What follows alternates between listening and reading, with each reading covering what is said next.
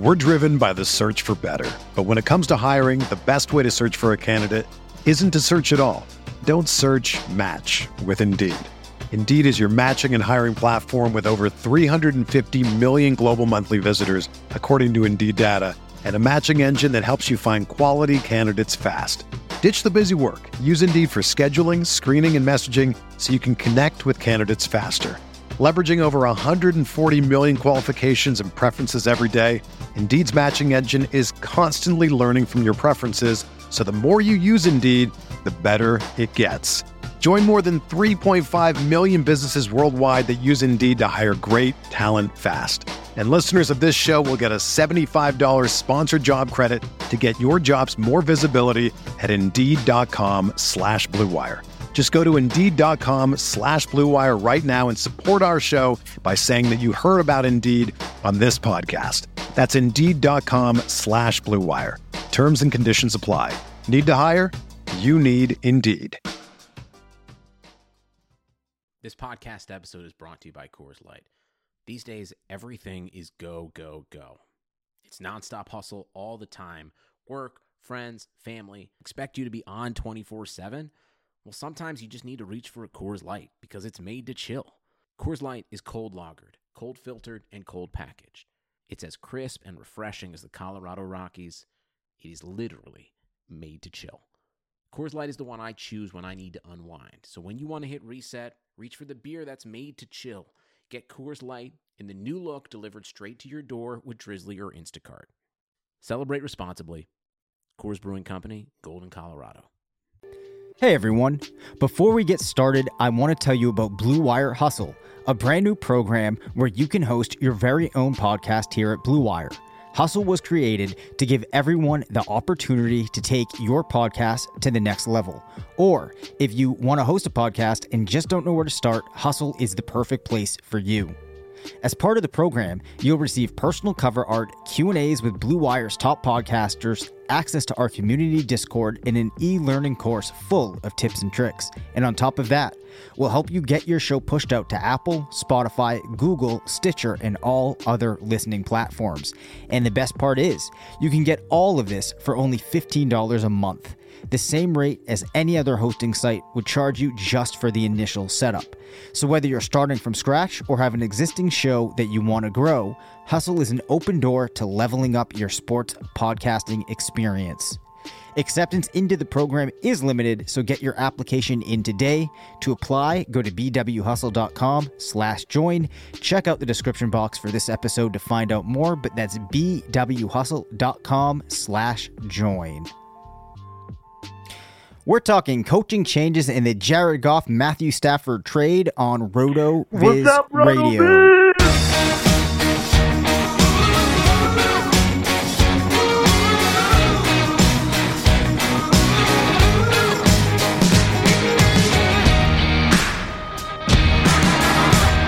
Welcome back to RotoViz Radio. I'm Dave Cabin, Senior Fantasy Analyst at RotoViz, joined by Matthew Friedman of Fantasy Labs and the Action Network.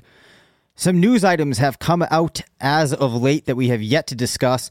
I know Matt is probably going to be super pumped about us talking about Jalen Hurts. But first, Matt, let's talk about the Matthew Stafford, Jared Goff trade. As everyone knows, we have Matthew Stafford now heading to the Rams to be the quarterback for Sean McVay. On the flip side, we have Jared Goff now departed from LA. Who do you want to start with? I think let's start with Stafford. It seems like people are a little more interested in what's going to be happening with him and that Rams offense in general. Yeah, I mean, I think he will. So some people are asking, does this make Stafford kind of low-end QB1 viable? I think Stafford's, probably mid-range QB2. I'd say the better version of, what Goff was when Goff was at his best. Probably something like that with maybe a little more upside. I don't think it's going to really impact Cam Akers much either way. Maybe the offense is a little bit better, and so there could be more touchdown opportunities for Akers. And maybe if the offense is better, that just means carries later into the game for Akers. So, I think all of that's good, but I don't think it really changes much in terms of his projection. And I don't know if it really changes all that much for Robert Woods and Cooper Kupp. Maybe you bump them up each a little bit. I think the guy who gets a significant bump is Tyler Higbee, but that has more to do with the expected departure of Gerald Everett. But I think this year overall, we're going to see a bump for Higbee. And certainly with Stafford there, maybe that means there's just more passing production to go around. And if there are fewer tight end snaps to compete for, I think that means good things for Higbee. Nice. Just to give a little bit of perspective too on Stafford, from a fantasy lens, he's kind of had an odd last 5 years. So if you go back to 2016, finished number 10 in PPR per game. Then 2017, 8 in PPR game per game. 2018 jumps up to 31st, recovers in 2019, finishes number 2. Then 2020 finishes number 24. Now, of course, in 2019, he had only played 8 games, but it was on this ridiculous pace. Comes back in 2020. Kenny Golladay had some health issues. We know that there's going to be a new coaching staff there. So that kind of speaks to the type of situation that Stafford was in 2020, an offense that was not firing on all cylinders. I do think that Stafford can be a QB1. I'm not sure, though, that this move, elevates him to a point where he becomes a quarterback that you have to go after and draft. The one thing I'm wondering, Matt, is do you think that it's possible that the Rams offense takes enough of a step forward that we see a third wide receiver get into the mix, maybe a Van Jefferson? Do you see that on the horizon, or do you think that that's kind of a stretch to hope that we get to that point? That feels like a little bit of a stretch, because even, think of like the quote unquote glory days for the Rams when they had Sammy Watkins there and then Brandon Cooks. You still never really saw 3 wide receivers together really do all that well. Either 2 of them would do well and then one would take a step back, or, 2 of them would be healthy and one would be injured. So you never saw 3 of them at a time. And that's kind of why I think Higbee becomes a little more of the third guy, where the production that goes to him really could make a difference compared to other tight ends. But if there's if there's a wide receiver who emerges, I don't know if it really makes a difference there, because he's still, I think, a pretty distant number 3. Yeah, that's more or less where I am. Let's flip over though now. Let's talk about Jared Goff. What are your expectations for him, kind of untethered now to Sean McVay? I think it's a really bad situation. Part of it is, new team, new coaching staff. It's not just that he's going into a new team, but it's a team that's totally settled. It's a brand new coaching staff with Dan Campbell, who has this Neanderthal type of mentality.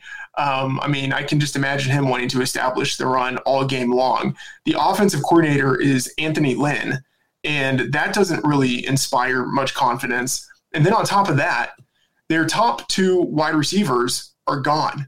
Kenny Golladay is a free agent. Maybe they re-sign him or franchise him or whatever, but it looks like he wants to leave.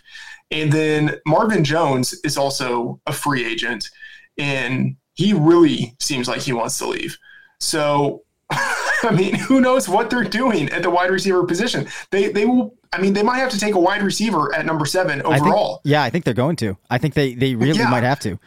Yeah, but some people are also saying, like relatively sharp mockers, some of them are, projecting a quarterback to the Lions at number 7. Oh boy. So like who really knows what's going to happen? And even if they draft a quarterback at number 7, I think that guy, starts the season on the bench, but that doesn't mean that, if Goff is really bad, if this offense is really bad, they don't elevate that rookie at some point. I'm just saying there are a lot of unknowns here. But the one thing that is known is that Goff, when he hasn't had McVay, or even when he has had McVay, like there are some points when he's looked really bad and hasn't looked as if he's been super aggressive. I don't know. You put him in this situation where he doesn't have established wide receivers. There's not an established offense in place. I don't imagine I will have Goff on any team this year. Yeah, I think the general kind of context that you get when considering Goff is that he appears to be a quarterback that if you put him into the right situation is competent enough to at least function and make that offense run. He's not going to be great, but maybe can help the team get the job done.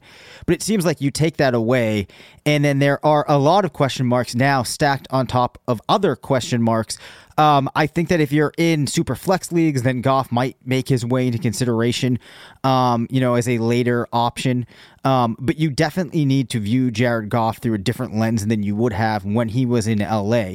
I think the one interesting thing that we are left with in Detroit now, as you alluded to, on top of just trying to figure out what that offense might do, is the pickup that TJ Hawkinson should get in target share.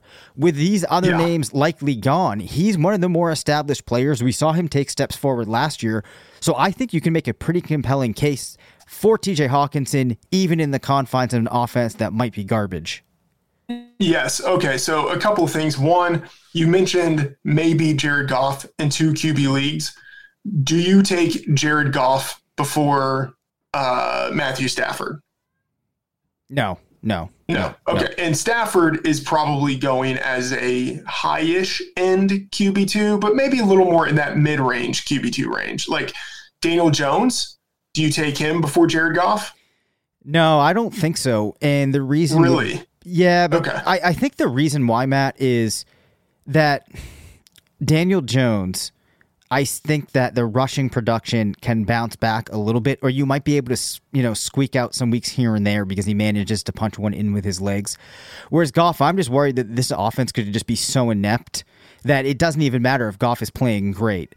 Not that the Giants have this tremendous situation either.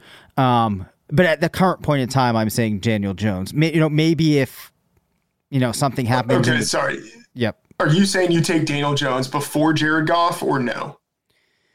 I guess let me put it like this. If I'm playing on best ball, I don't know. If I have best ball teams, maybe I'm going like 45% Jones, 55 Goff if they were the only 2 quarterbacks I could take. Okay. I would take Daniel Jones before Jared Goff because I think there's a chance that Goff gets benched at some point. Yep. And I think that's least likely or less likely with Daniel Jones. I'm taking Kirk Cousins before Jared Goff. I'm taking probably, Baker Mayfield ahead of Jared Goff. Yep. Assuming there's no immediate quarterback controversy, I'm probably taking Jimmy Garoppolo ahead of Jared Goff. Mm-hmm. I guess I'm just saying almost every quarterback I can think of, I'm wanting to take that guy ahead of Jared Goff. Yeah. So I've actually started playing in some best ball leagues. The thing that I have seen so far is that people actually are pretty keen on going for Matthew Stafford. I think the one that I'm in currently, Stafford actually was like the 8th or 9th quarterback off the board. Oh, that's just, that feels ridiculous. Yeah. Goff did not come till later. But to your point, for me, Cousins is substantially higher, or I would take him a couple, rounds earlier than some of the players that I think are in the sphere of Goff. So I'm with you. There's a lot of names ahead of him. Yeah. Okay. And then you mentioned TJ Hawkinson, and I do think that Hawkinson will get a surge in targets. That said, it's still hard to bump him above a number of guys, right? Obviously, Kelsey is going number 1. Hawkinson is still, I think, pretty far behind Kittle and Waller. I think he's still behind Mark Andrews, and I would even have him behind Dallas Goedert, who has really flashed when he's had the opportunity to be the number 1 tight end. I think there's a good chance he's the number 1 tight end with Zach Ertz, potentially being traded, being cut. There's wide receiver uncertainty. And so Goddard could get even more targets this year. I have Goddard ahead of Hawkinson. So I have Hawkinson number 6 right now, which doesn't feel as if it's all that high for the upside that he has, but I still just can't put him above those 5 other guys. Yeah. You didn't mention Noah Fant, did you? No, I have Fant after Hawkinson. Okay. Then the other thing that I think is curious, if you'd asked me a couple of seasons ago where I thought Evan Engram would be, I would have been telling you I'd be surprised if at this point in 2021 he wasn't in a conversation of those players. How far back has Engram slipped from a player like Hawkinson? Pretty significantly, because he wasn't getting targets. And then even at the end of the season, when he was starting to get more targets, he wasn't really all that efficient with them. And, it just seems as if New York is pretty down on him right now. And as long as he's in that like Jason Garrett offense, which just looked really bad last year, and as long as he's having to compete with other wide receivers, I just don't think it's viable. Got it. So let's move on to perhaps the most exciting thing to come out of the news that we've had in the past couple of months, and that is Carson Wentz getting traded to the Colts, which lays the runway, Matt, for Jalen Hurts to have that secured QB1 position. I'm going to be surprised if he doesn't end up with it. I think we saw some really exciting things from him to end last year. We know that he's a player that has this tremendous rushing ability. I think that he is a player you should be going after in drafts, unlike the reaching that we're going to see with Stafford. I know you're excited too. Yeah, I mean, and it's not just for fantasy. I mean, I'm looking now at DraftKings Sportsbook, and maybe like 10 days ago, you could get Jalen Hurts at, I believe, 125-1 to win MVP, which, like, I'll just say, like, he's not likely to, but of course that's priced in. So he was 125. I believe Davis Maddock bet him there. I bet him at 100-1. And then now he's 70-1. Like, his odds are going to continue to get shorter, I think, the closer we get into the season, because he is very much in the mold of these guys, especially, and they've been late round quarterbacks. Think of Patrick Mahomes as a late round quarterback in 2018, Lamar Jackson in 2019, Josh Allen in 2020. Like, Jalen Hurts is that kind of player, and like, not that kind of player in terms of, like, I'm not saying he's Patrick Mahomes, like, he doesn't have that type of ability, but very much like Lamar and Josh Allen, in that he has the rushing ability. His passing ability isn't there, so maybe he's not as good of a, like, quote unquote real life player, but maybe he improves in his second season. His rushing upside as a fantasy asset is more than enough to make up for his shortfallings. The good thing is that he's relatively cheap, so it's not as if you're having to expend a lot of draft capital to get him. It makes him more or less kind of like an option in which there's massive upside and not much downside. So it's the perfect scenario. And again, like, maybe he really does improve this year. Like, we've seen Josh Allen improve as he's been in the league. And if the improvement doesn't come, maybe he's just Lamar Jackson, which, I mean, maybe he's not Lamar Jackson. Maybe he's like a step down from Lamar Jackson. But even if he's a step down, that is still really good. And one thing that I think people aren't really taking into account is that he was much better as a passer last year than people would have expected. Now, he did not complete a high percentage of his passes, but there should be some context that's given to that. And Mike Clay of ESPN did a tweet thread on this. People should check that out. But part of it is that when a lot of quarterbacks, especially like non-runners, like your pocket-bound passers, when they don't have passes further down the field available, they will dump it off. And so those short, easy completions end up moving their completion percentage up. For Jalen Hurts, he wouldn't throw those passes. He would just run the ball, which, as fantasy players, we want to see that because that gives us more points. But that means that his overall completion percentage doesn't look as good as it would if he took some of those easier completions. That said, in his second and third NFL starts, he still passed for over 300 yards. He still has like a significant passing ceiling to go along with the rushing potential that he has. And he had in his 3 starts, he had 18, 11, and 9 carries, 106 yards, 63 yards, 69 yards. Like, he has a significant rushing floor that can skyrocket into a rushing ceiling. So, I mean, I'm all aboard Jalen Hurts. I love it. Yeah. I mean, I think that I agree with everything you just said. We had talked about Hurts, I think, maybe in the last month or two, liked him then. Obviously, with this now cemented, we're really happy. A question now on the Carson Wentz side. Can he bounce back in Indianapolis? Give me your quick thoughts about Wentz from a football perspective, real life, and then from a fantasy perspective, because one thing that I actually pointed out in a tweet last week was, if you look in the last 3 years at Wentz's percentage of games being a QB1, he was actually at 56%. As a point of reference, Matt Ryan was beneath that. I think that Kirk Cousins was at just about the same level. And I think even Russell Wilson was like right at that range too. So though we're not thinking about Wentz as this type of passer that I'm going to be like excited if he's on my team, I do think that he's a player that is going to be somewhat relevant in a lot of super flex leagues. Yeah, I don't think he's going to end up as a QB1, although that's possible. I think he's likelier to be in that QB2 range, which makes him certainly relevant. And assuming he plays, like maybe he misses one game with injury, whatever, assuming he plays around 15 games. Yeah, I think he will be in the QB2 conversation. And, probably 4,000-ish yards passing, like in a Frank Reich offense, that's pretty typical. So there's nothing bad about it. And I guess if you think that 2020 was something of an aberration, it's probably worth having some speculative investment.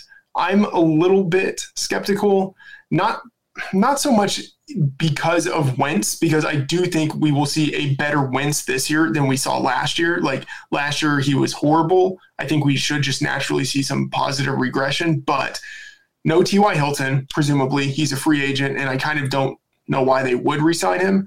So there's uncertainty there in terms of like who's going to be the number one wide receiver. Will one of those guys develop? Will Michael Pittman develop in his second season? Paris Campbell, will he be healthy in his third season? So there are just questions about the wide receiver group. And, even though it feels like they have like an unlimited number of tight ends there, they really don't have any tight ends.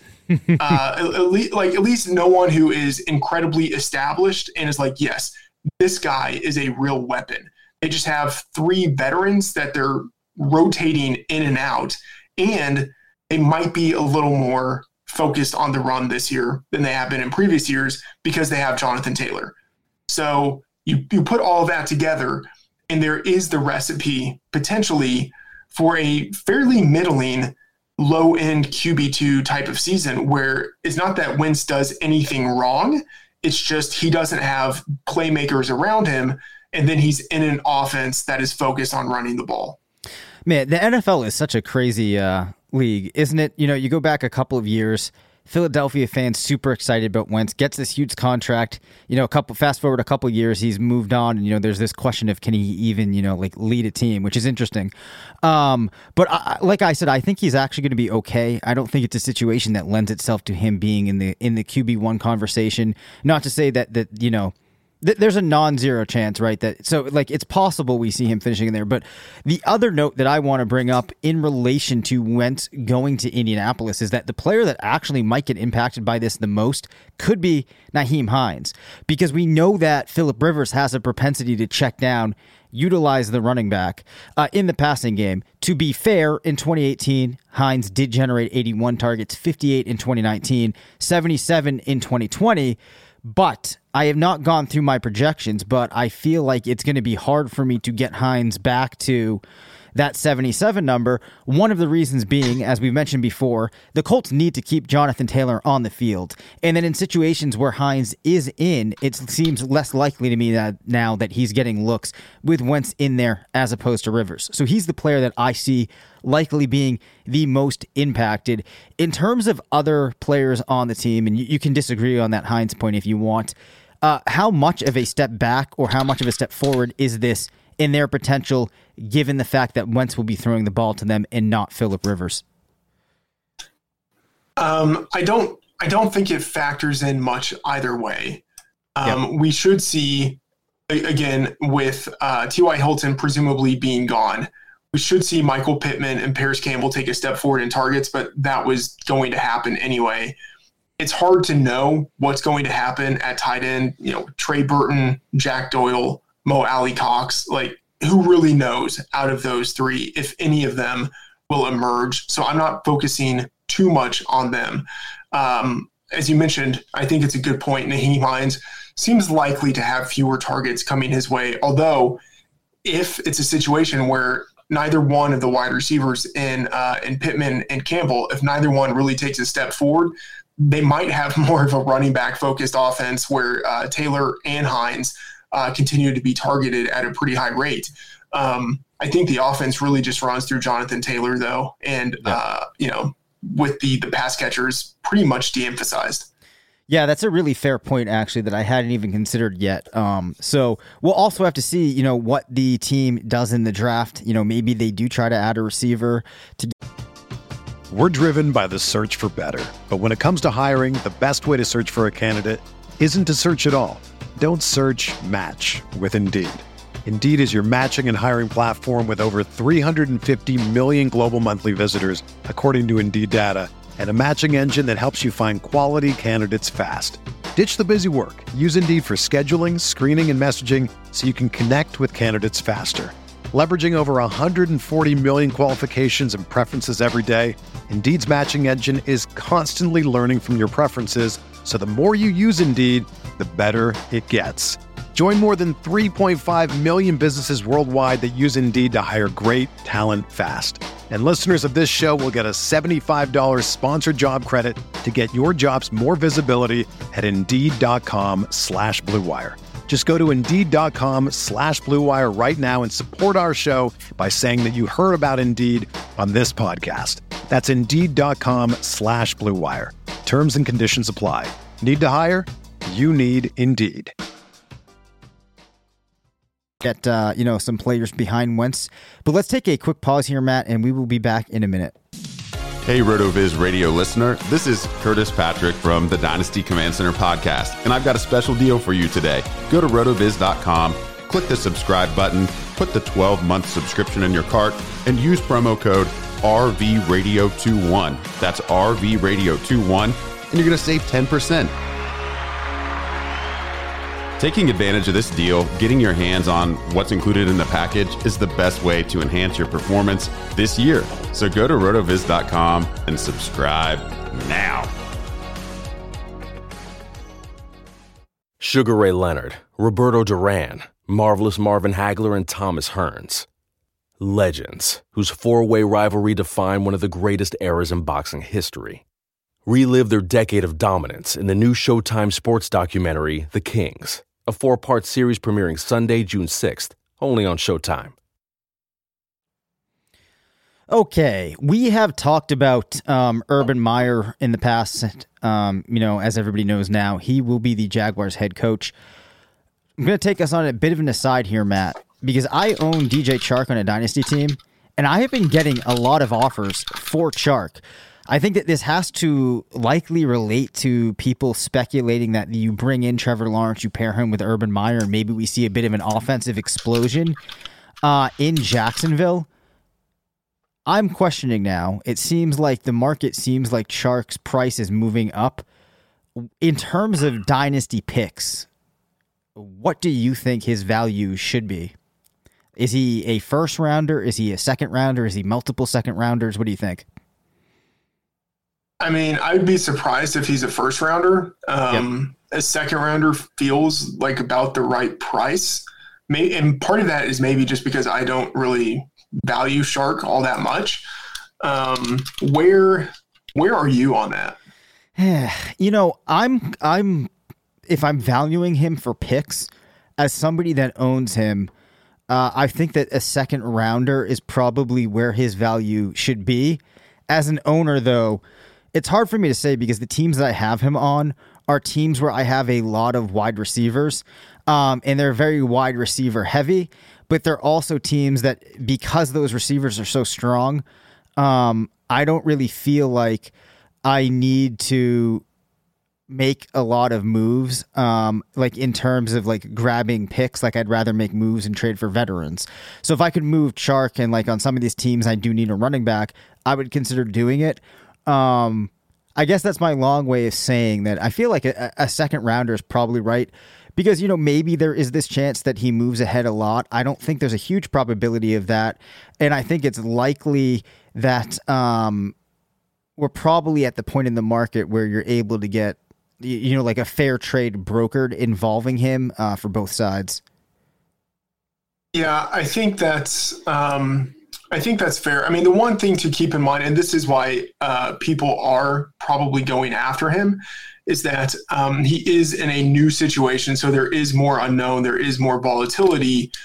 In theory, he has more upside than he would be in possession of if it were just the same situation as last year. So potentially you can get more for him. And maybe in actuality, he actually is worth a low first rounder. Yeah. So we will have to see. Just wanted your quick thoughts there. So other coaching changes, Matt. The Jets have hired former San Francisco defensive coordinator Robert Saleh. He will now be taking over for New York. That's a tough project, I have to feel like. Any quick thoughts on how this relates to fantasy? I can't remember. Who is their offensive coordinator? Oh, Mike LaFleur. Yep. Okay, yeah. I have no opinion because, we really don't know what to expect out of Mike LaFleur. Maybe, coming out of that Shanahan tree, maybe he has an offense that is pretty similar and he does a good impersonation of the guy that he's worked under, but we really don't know for sure if that's the case. So, I mean, I don't know. It's entirely hard to know what to expect, especially because we don't know who their quarterback is going to be. We don't really know what is happening at wide receiver. There are reports they might cut Jamison Crowder. Rashad Perryman is a free agent. I mean, we don't know what's going on at running back. We know nothing about the Jets. So, I haven't even bothered to try to make projections for the team yet until we get at least through free agency and have a better sense of who's going to be there. Yeah, for sure. So I think we can move off of them. The Atlanta Falcons have named former Titans offensive coordinator Arthur Smith as their next head coach. An interesting career for Smith. Started off with Washington in 2007, spent some time then in college at Ole Miss, bumps over to the Titans, kind of moves to different positions, ultimately ends up as a offensive coordinator there and was, in many people's opinion, responsible for a big step forward that the offense took. Maybe it helps having Derrick Henry in that offense, but did some good things there. We now see him moving into Atlanta with Matt Ryan, Calvin Ridley, Julio Jones. Is he going to help take this offense back to places that we may have seen it, a couple of years ago? Or do you think that we kind of hold flat in Atlanta? I'm kind of skeptical that they take a big step forward. One of the things is that in Tennessee, as you mentioned, they've had Derrick Henry, and so they've had a very run-focused offense. Not that you really need an earthly running back like Derrick Henry to have a run-focused attack, but it certainly helps. And they don't have that right now in Atlanta. And so, there are questions, what are they going to do at the running back position? But as long as they have Matt Ryan and Julio Jones and Calvin Ridley, and I guess you can even add Hayden Hurst in there. I don't think he's a massive positive, but he's, I'd say at least an average tight end. As long as you have those guys, I think the offense should probably be pretty good. Maybe even if they run a little bit more, the passing game will be more efficient because they will do more play action. They've had great success in Tennessee with Ryan Tannehill doing a lot of play action. I could see Matt Ryan being pretty good at that. So I think that offense will still be good. One thing that is kind of weird is that if you look at a lot of the relatively sharp mock drafts, you will see, and I think this is wrong, but other sharp people are putting this out there, so maybe I'm wrong. You will see a lot of drafters putting a quarterback to the Falcons at number 4. And that just seems really weird to me, considering that Matt Ryan is still there. There's not a massive emergent need to replace Ryan. But if they do take a quarterback at number 4, then I feel like that throws the offense into not disarray, because Ryan should still start this season as the starter, but, like hanging over that offense will be the specter of the rookie quarterback who might come in any given game. So that is, I think, the biggest thing to pay attention to. What do they do at number 4? Yeah, so a little context here. Matt Ryan is 35. He's signed in a fashion that gives him, $26.5 million of dead cap space in 2022 and then $8.6 in 2023. So it's not outside the realm of possibility that the team does add a quarterback, but it's also, I think equally possible that they wait another year before they try to address that. The Los Angeles Chargers named Brandon Staley, former Rams defensive coordinator, to be their next head coach. Replaces Anthony Lynn. Any quick thoughts there, Matt?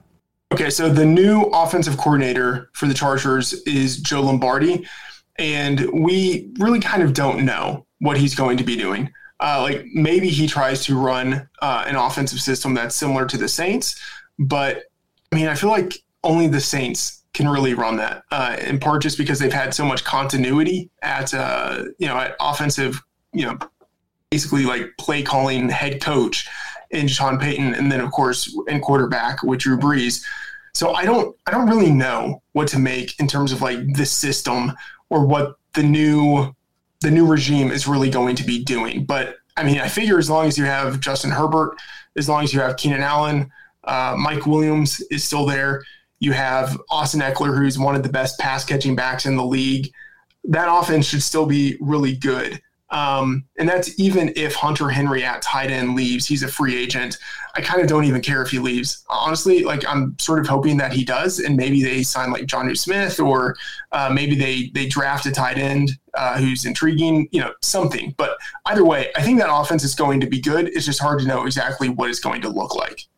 Yeah, and I think the other point there is we think that Justin Herbert's really good, but some of the things that you might have been doing with a player like Drew Brees in that offense, who's almost in some respects like having a coach out on the field, you might not be able to do just yet.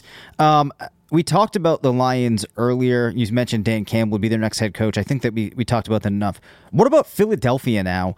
Nick Sirianni, their new head coach, used to be an offensive coordinator for the Colts. I really, don't have much of an opinion here, so I'm interested to see what you think, Matt. Okay, so again, we just sort of don't know what to expect. Shane Steichen is the offensive coordinator now for the Eagles. He was the offensive coordinator last year for the Chargers, and then their QB coach before that. But that offense was still basically being run by the head coach, Anthony Lynn. So it's not a situation where we have a wealth of knowledge on what Shane Steichen is going to do, especially because the quarterback situation, although I think it will be Jalen Hurts, is still a little bit uncertain. So really not much to say about Nick Sirianni, especially because he is kind of an unknown. Fair enough. And then just to close things off, the Texans, wonderfully run organization, hired former Ravens assistant head coach David Culley as their new head coach. It's really hard to even talk about what's going to happen here until we know where the chips fall with Deshaun Watson. Matt Culley, I believe, or no, excuse me, not Matt Culley. That would be an interesting thing. Tim Culley, I believe, is the new offensive coordinator. Yeah, we really have, as you said, nothing to say about this because we just do not know what's going to be happening with Deshaun Watson, and he's the guy who ultimately matters most. So, yeah, nothing really to say about Tim Kelly as offensive coordinator or David Culley as the new head coach. Yeah, this is not a great situation for Houston. These are bad hires. I'll just say that. These are not good hires. Yeah, no, not at all. And then this job is looking like it's only going to be made tougher via everything that's going on with Watson. Then, of course, you have J.J. Watt leaving, which actually, we don't like to get too far into narrative things, but I would imagine on some level in that team, in that locker room, he was a player that was kind of holding together some of the threads that probably needed to be held together for the last couple of years. So definitely an organization in flux. All right. Well, Matt, I think that does it for this episode. Reminder to everybody out there listening to please rate, and review. Subscribe to the show. You can reach us at rotovizradio@gmail.com. Follow us on Twitter at DaveCabanFF and at MattFTheOracle. Thanks to RotoViz for sponsoring the show. And as always, remember, it's not a fantasy if you believe it.